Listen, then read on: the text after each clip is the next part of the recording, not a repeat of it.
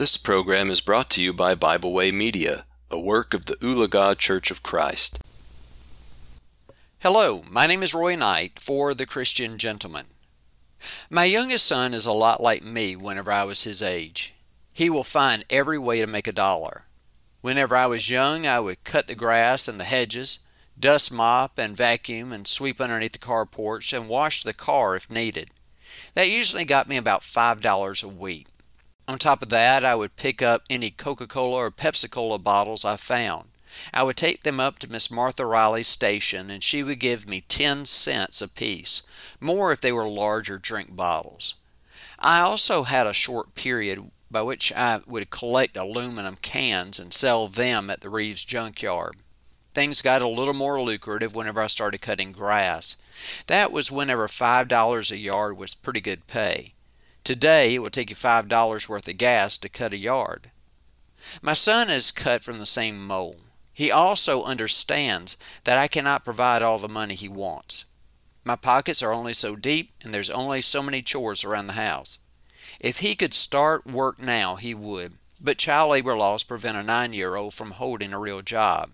Yet he is ever dreaming about the next big thing. His latest venture is counting and rolling coins for people.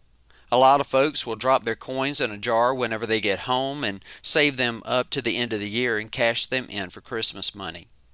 Many stores will charge 10 or 11% or even more.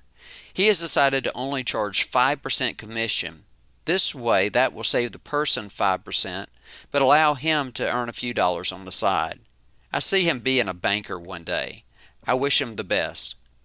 Let me ask you, what do you count? You may say, whenever I go to bed, I count sheep to fall asleep.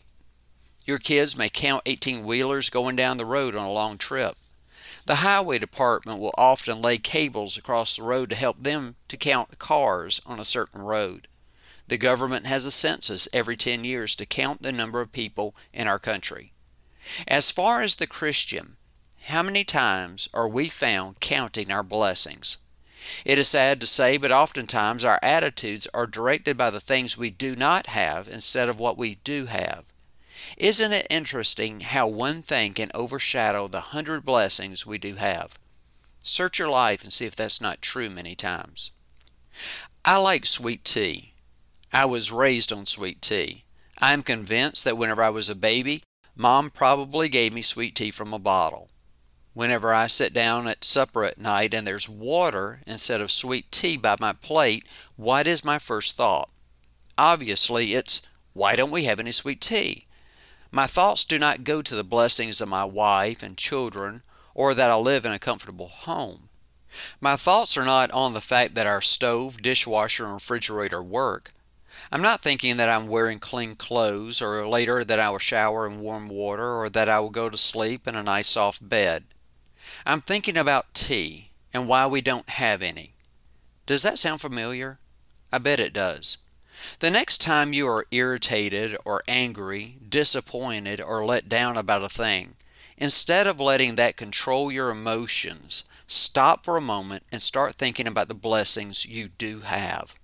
That way of thinking will change your life. It will help you to be more positive and more grateful. The Christian oftentimes overlooks the greatest blessings of all, which are found in Christ Jesus. Paul, as he sat in prison, enjoying none of the blessings we take for granted, steadily counted his blessings. Paul wrote in the dim light of a cold prison cell these words, "Rejoice in the Lord always. Again I say rejoice." Philippians 4:4. He did not allow his thinking to poison him concerning the things he did not have. He was not griping because he did not have any sweet tea. Why? Because his eyes were ever counting the blessings that he had in the Lord. Are you counting your blessings? I hope you are. If you would like to know more about the blessings by which we can find in Christ Jesus, you can contact my friends at the Ulaga Church of Christ, or you can email me directly at stgeorgecfc@yahoo.com. That's all I have for right now. And what does the Lord require of you? But to do justly, to love mercy, and to walk humbly with your God. May the Lord bless you as you seek to do His will, and I'll see you next time on The Christian Gentleman. We hope you enjoyed this program. We encourage you to subscribe to our podcast on Pandora, Spotify, or Podbean. Thanks for listening.